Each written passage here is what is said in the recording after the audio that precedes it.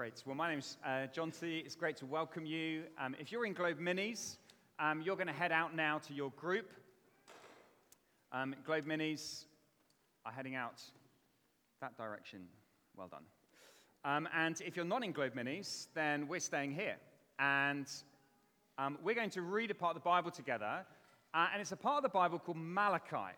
Now, let me just say, there are probably a bunch of people in church this afternoon who maybe have never been in church this afternoon, and almost certainly have never been in this church this afternoon. So if that's you, and particularly if you've never been in church before, and perhaps you're not a Christian, and you've come because you wanted to support one of your friends, I want to say to you, it's so good you're here. Thank you for coming. And what I'm going to try and do, just for a few minutes, and I'm going to, just to help you, I'm going to aim to be about 20 minutes today. I know, surprising, isn't it? Look at you all, surprised. You're getting a bargain if you don't normally come, just to let you know. Can't promise it'll be 20, but For about 20 minutes, I want to try and show you why being a Christian is really good news. That's what I want to try and show you. And if you're not a Christian, I hope this will help you maybe just to understand a little bit more about what your friend is doing as they get baptized. If you are a Christian, I want to show you why being a Christian is really good news. And it may be that you've heard this before, and it has been said that sometimes my talks are repetitive and I say the same thing over and over. That was my son, by the way, one of my sons. But the reason we do that is because actually we need to keep being reminded that it's good news. And so here's what we're going to do. We're going to go to a random part of the Bible that my guess is most of us haven't read before. It's in Malachi chapter 3. It's the very end of the Old Testament. There's Bibles at the back if you want to grab one. It's also going to be on the screen so you can see it. It's really important you see these words because I just want to show you what the Bible says. Who cares what I think? I want to show you what the Bible says. So either have it on your phone or in a Bible or follow it on the screens. And this is Malachi chapter 3 and verse 13. You have spoken arrogantly against me, says the Lord. Yet you ask, what have we said against you? You have said it is futile to serve God. What do we gain by carrying out his requirements and going about like mourners before the Lord Almighty? But now we call the arrogant blessed. Certainly evildoers prosper, and even when they put God to the test, they get away with it. Then those who feared the Lord talked with each other. And the Lord listened and heard. A scroll of remembrance was written in his presence concerning those who feared the Lord and honored his name. On the day when I act, says the Lord Almighty, they will be my treasured possession. I will spare them, just as a father has compassion and spares his son who serves him. And you will again see the distinction between the righteous and the wicked, between those who serve God and those who do not. Surely the day is coming, it will burn like a furnace. All the arrogant and evildoer will be stubble, and that day that is coming will set them on fire, says the Lord Almighty. Not a root or a branch will be left to them. But for you who revere my name, the Son of Righteousness will rise with healing in its rays. And you will go out and frolic like well-fed calves. Then you will trample on the wicked. They will be ashes under the soles of your feet on the day when I act, says the Lord Almighty. Remember the law of my servant Moses, the decrees and laws I gave him at Horeb for all Israel. See, I will send the prophet Elijah to you before that great and dreadful day of the Lord comes. He will turn the hearts of their parents to their children, and the hearts of the children to the parents, or else I will come and strike the land with total destruction. I mean, what a week it's been, hasn't it? Who would have guessed last Sunday that we would be standing here today with a king and not a queen? What a crazy week it's been. think my favorite comment on social media was the guy who said, there's a bottle of milk in my fridge that's been through 2 monarchs, 2 prime ministers, and 4 Premier League managers. And the thing I like about that comment, there's a bottle of milk in my fridge. The thing I like about that comment is it's something so ordinary juxtaposed against something so monumental and historic. And the two together just seem so bizarre and hilarious. But it has been quite a week. I don't know how you reacted when you heard the news on Thursday. I was sitting in a meeting and it came up on my phone. I know I shouldn't have been looking at my phone. I was. And it shocked me. Isn't that funny? She's a 96-year-old lady, and yet I was shocked that she died. Right? Isn't that odd? And yet it left me with a profound sense of loss. I don't think I'm a massive royalist. I don't think I go to the Mall every year and wave my flags. I'm not and yet I felt I'd lost something. My earliest memories of the Queen are Christmas Day messages. I don't know if you listened to the Christmas Day messages of the Queen. We did every year when I was a child. In fact, get this. We weren't allowed to open our presents till after the Queen had done her speech. Which means that as a kid, I was convinced that she spoke for at least an hour. Genuinely, I remember sitting there thinking, she is going on a long time. It was remarkable to me when I discovered that none of her speeches are ever more than 8 minutes. I was like, that can't be right. Surely back when I was a child, they were longer than that. And yet there's something about the Queen, wasn't it? Something about her constancy. And I guess what's happened this week is whatever we may believe about the royalty, whatever we might think about the monarchy, we have been confronted with profoundly weighty subjects. In some ways, we have been taken away from the trivial distractions that often occupy our lives, and instead we have been confronted with issues of life and death.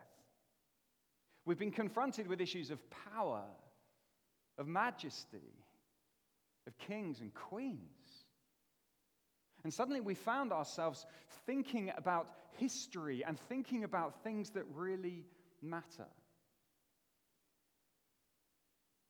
And so as I've thought about this week, and as I've looked at this Bible passage, which we chose to preach on months ago, it seems highly relevant that we should be confronted today with a Bible passage which presents us with profound realities. You have to understand, the Bible won't entertain you with trivialities. If you want a TikTok moment of light relief, don't look at the Bible. If you want something that will distract you and fill your life with bunnies that can dance on a balloon, then don't look at the Bible.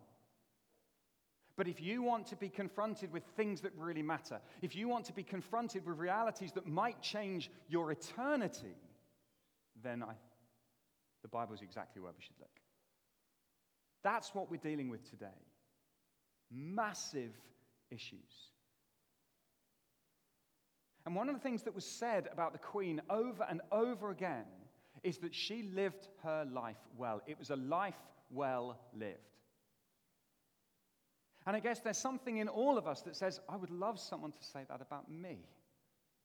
When I get to the end of my life, will mine have been a life well lived? Will I have made a difference? Will I have left a mark? And how does that even work? And how do I know? I imagine the Queen will be remembered for quite a long time. I imagine her name will be remembered. Will mine?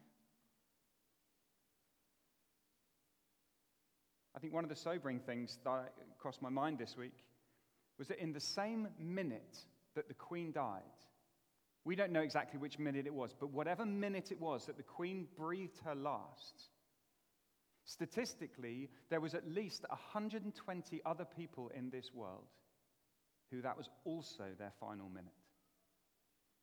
120 people die every single minute around our world. But that means that 119 of them are largely unknown. We only know her because she made a mark. Imagine I told you this afternoon that it was possible for your name to be written down somewhere forever and ever. Imagine if I told you it was possible for your name, your identity, you, not in an abstract way, not in a sort of, oh yes, human race, but you, your life, all the things you have done. Imagine if it was possible for your name to be written down in a place where it would last forever. That would be quite something, wouldn't it? And yet that's exactly what we just read, Malachi chapter 3, is possible. So here's what we're going to do. I'm going to show you two things. Two things which I hope will make you excited about being a Christian. If you're not a Christian, I hope it will show you why it's good. If you are a Christian, I hope it will show you why it's good. And the first thing I want to show you is a scroll of remembrance. A scroll of remembrance. So in Malachi chapter 3, we read about a group of people. This is in verse 16. It says, those who feared the Lord talked with each other. So there's a group of them who get together, and they're serious about God. They get together, they talk, and the Lord listened, and he heard. And look what it says next. A scroll of remembrance was written in his presence concerning those who feared the Lord and honored his name. So in this abstract little nation in the Middle East, thousands of years ago, a place called Israel, there is a little group within that place who have a conversation, and their names get written down in a scroll that God says, and I'm going to remember that forever. Wow. Wouldn't you love it if your name was in that scroll? God heard and saw, and their names were written down.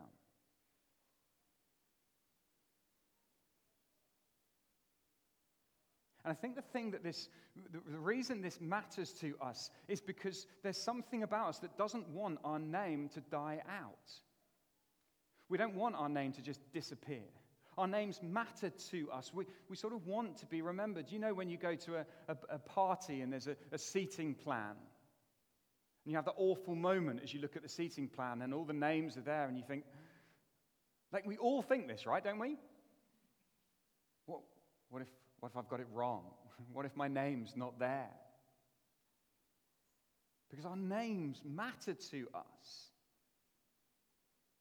Or graffiti, isn't it interesting that if you ever do graffiti, which I imagine most of us go out on Saturday nights and do a bit, don't we? Bit of graffiti here and there, What is it that traditionally you do when you write your name? John T. was here. I'm quite with the kind of graffiti world, you put your tag. There you go. But you do something that makes your mark that you want it to last. And you can find these little bits of ancient graffiti. Alexandros was here. Because you sort of want to make your mark. It's funny, isn't it? You don't write other people's, you write your name. And imagine if your name, here's a scroll that God says, I want these names to be remembered forever. And look what he says about these names that get written on this scroll. Look what he says in verse 17. On the day when I act, says the Lord Almighty, these names on this scroll will be my treasured possession. I will spare them, just as a father has compassion and spares his son who serves him. And you will again see the distinction between the righteous and the wicked. God says, anyone whose name is on this scroll is my treasured possession. Look, if God, the Creator, calls you his treasured possession, that has got to be good, hasn't it? He treasures you. I have a whole bunch of possessions. I do not treasure all of them. Some of them I'm quite casual with. Oh, fine, that got broken. Never mind. But some things are precious to me. They are treasured. I look after them. I look for them. I seek them. When they're not there, I go to find them. And God says, the names in this book will be my treasured possession. I'll spare them.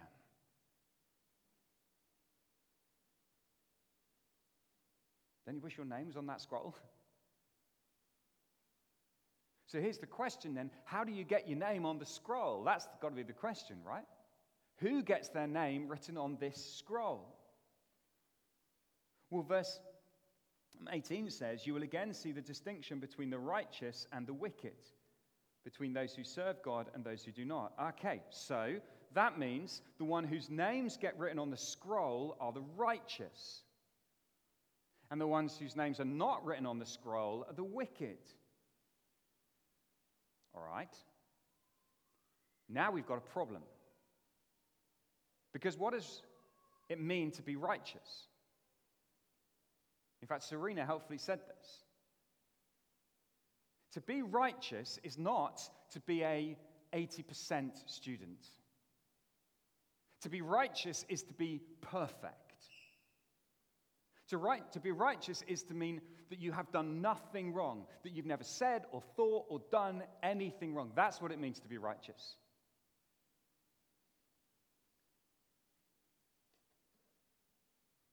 That's who God says gets their name written on the scroll. So let's have a show of hands. How many people here are confident that their name would be written on a scroll if the scroll and the standard to get your name on the scroll was that you were righteous? That is perfect. Never done anything wrong.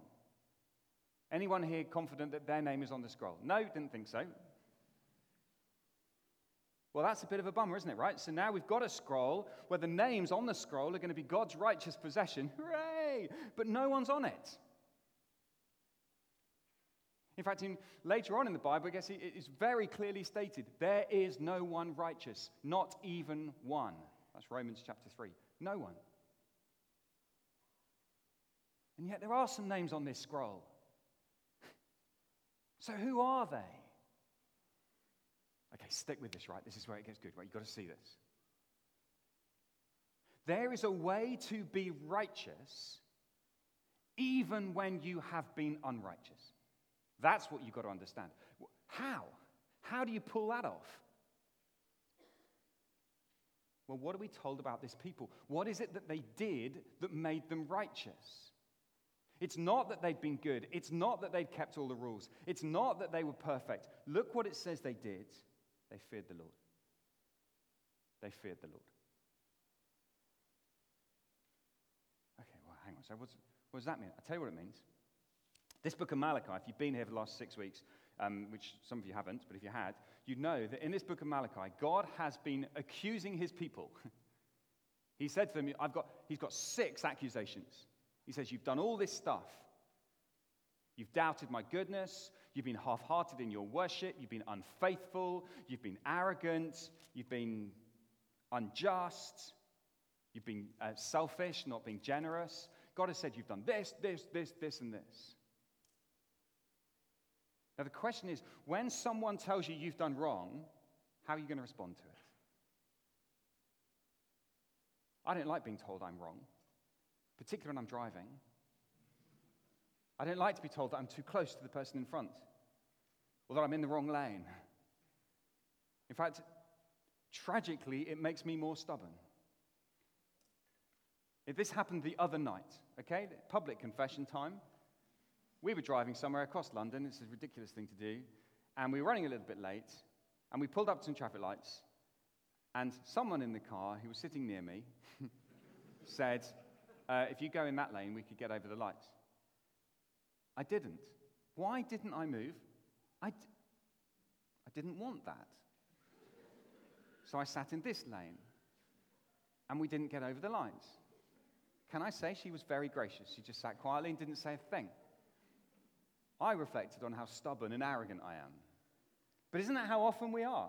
God shows us that we're wrong. You've done this wrong, and we minimize it, and we trivialize it, and we make excuses for it. And it's like water off a duck's back. And so when God speaks to you and you don't listen to him, when God speaks to you and it just kind of washes over you, you know water off a duck's back, right?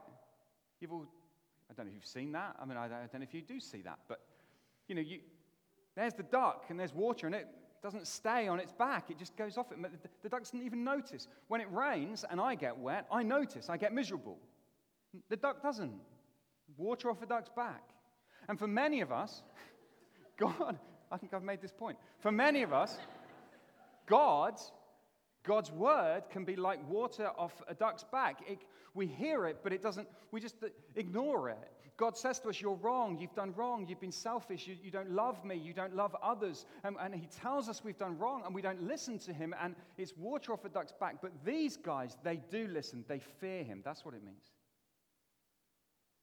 I spent a long time this week, genuinely spent quite a while this week, trying to think of the opposite of water off a duck's back. Not as easy as it sounds. I tried sand in Vaseline. That wasn't a good image. That didn't really help. Didn't take me anywhere.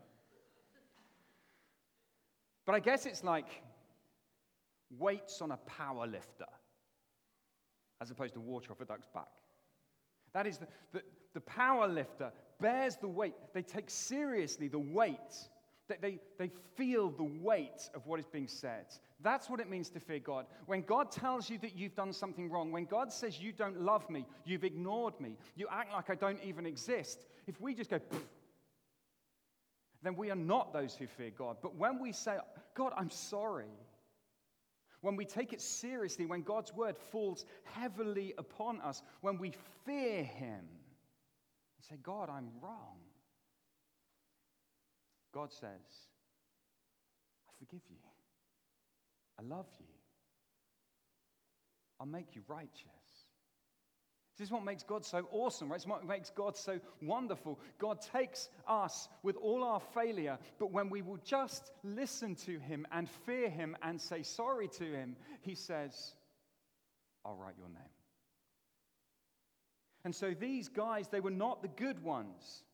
They were not the ones who were better than everyone else. They were just the ones who took God seriously, listened to his word, and so their name was written in his scroll. And you may say, well, how do we know that this scroll is anything to do with us? Well, Jesus, when he came, Jesus speaks in Luke chapter 10. Don't worry about turning to it, but just listen to what he says. He says to his disciples, don't rejoice in all this stuff you're doing. Rejoice, your names are written in heaven. Your names are written in heaven. God has a scroll of remembrance for all of the righteous. Who are the righteous? Not the good ones, but the ones who fear God, the ones who listen to what God says, the ones who take God seriously, the ones who bear the weight and say, I'm wrong, I'm sorry. There's a scroll. And everyone in this room will either be someone whose God's word is like water off a duck's back, or you feel the weight and you say sorry. There's a second thing. Oh man, this 20 minutes is turning a little bit longer than... Come on, let's go.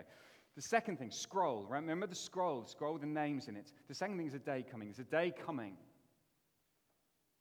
An incredible day coming. Chapter 4, verse 1, surely the day is coming. And this day, it's a future day, a day when God will act. And it will be a day when all those who have ignored him will be removed. All those who have ignored God will be punished. You see, the arrogant and the evildoers, they will be removed. Those who try to make a name for themselves, who've tried to make a name, say, I'm never going to be forgotten. Look at me, I'm strong, I'm impressive. Those who've lived for themselves, they will be forgotten. Their names will be forgotten forever. Not a root or a branch will be left them. It's a serious warning. It's a profound warning for those who would choose to ignore God. There is a day coming of punishment. But look, what about those whose names are in the scroll? Look. But for you who revere my name, there it is again, you who fear me, you who take me seriously, you who listen to me, the Sun of Righteousness will rise with healing in its rays. What a phrase. A sunrise. A day is coming. This world sucks. This world is a world of death and suffering. It's a world of sorrow. Yes, we can distract ourselves with bunnies dancing on balloons, but you cannot escape the reality of suffering and death. It's a world of war. It's a world of famine. It's a world of poverty and suffering. It's a world of struggle. But you wait till the sun rises. There's a day coming, God says, when the sun will rise to a whole new dawn. A sun of righteousness. That is a sun whose rays, the kind of the wings that come from the sun, don't just bring warmth, but they bring righteousness. Everything they touch. So like in The Lion King, when Mufasa says to Simba, everything the light touches will be yours. Everything. Well, it's as if God says, everything the light touches won't just be yours, it will be made right. Everything will be made right. There's a day coming when God is going to put everything right, when God is going to fix all that is wrong, when death will be no more. There's a day coming when all will be healed, and you will go out and frolic like a well-fed calf. Have you ever seen a well-fed calf frolicking? Have you? No, but you can imagine it, can't you? It's one of those phrases you go, I've never seen that, but I know what you mean. And can I say, and I want to say this respectfully, but I believe that our Queen believed this message. I believe she knew this Jesus, this God. I believe she was someone who did fear God. She was someone who took God's word seriously. I think there's been lots of evidence in some of the things that she said and lots of the ways that she's acted. But in eternity, she won't be a queen. She'll be our sister. She'll be another name in the scroll alongside yours. And one day our queen will frolic like a well-fed calf. And if that image doesn't make you feel happy, I don't know what will.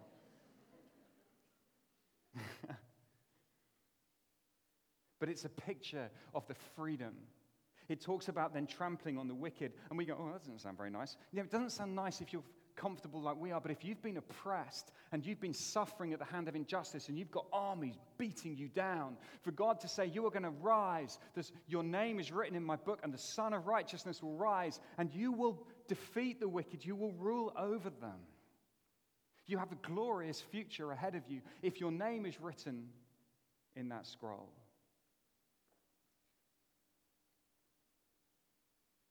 There is a stunning day coming. There's a scroll and a day. And then there's this really weird ending to the book of Malachi, and this is where we're going to finish. God says, I will send the prophet Elijah to you before the great and dreadful day of the Lord comes. He will turn the hearts of the parents to their children and the hearts of the children to the parents, or else I will come and strike the land with total destruction. Elijah?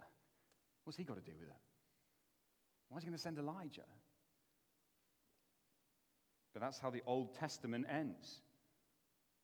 This great promise of a future day, you've got to wait for Elijah. Elijah's coming. And then you flick over the pages into the New Testament, and suddenly you discover that this bloke turns up. He's called John the Baptist, which is disappointing because it would have been nice if he'd been called Elijah, right?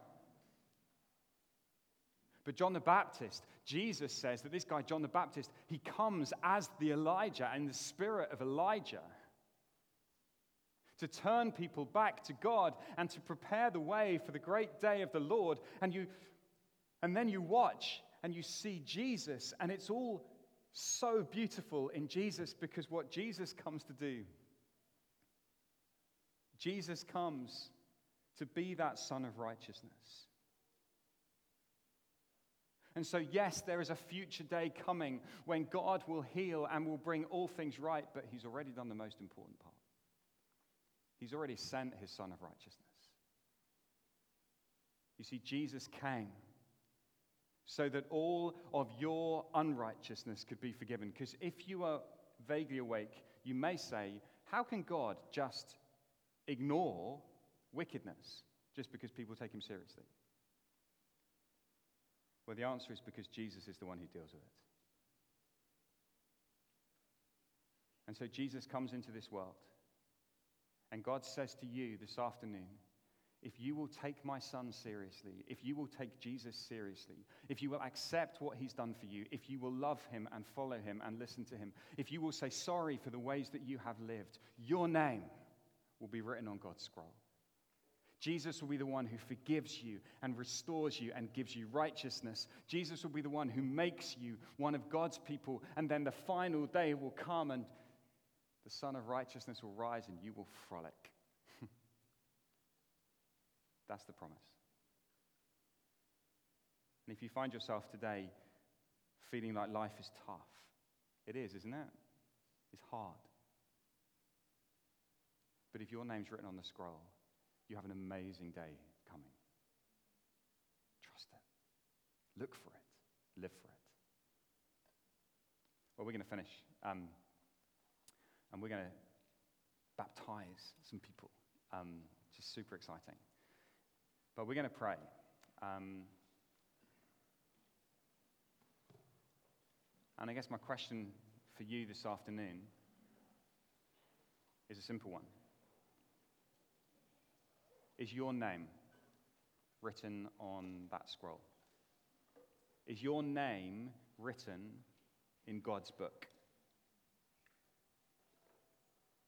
I'm not asking, are you good? I'm asking, have you taken him seriously? Have you listened to him? Have you said sorry? Have you turned to Jesus, his Son? Because if your name is written, we have a wonderful hope. Let's pray. Heavenly Father, we thank you so much for this part of your word. Thank you that you're a God who doesn't ignore us or forget us or wipe us out or scribble our names out, but you're the God who writes our names in your book forever. Father, please help us to take you seriously. Help us not to ignore you. And thank you that there is a great day coming, a day when the sun will rise and all whose names are written in that book will dance for joy in your presence. Lord, we long for that day, and we ask it in Jesus' name. Amen.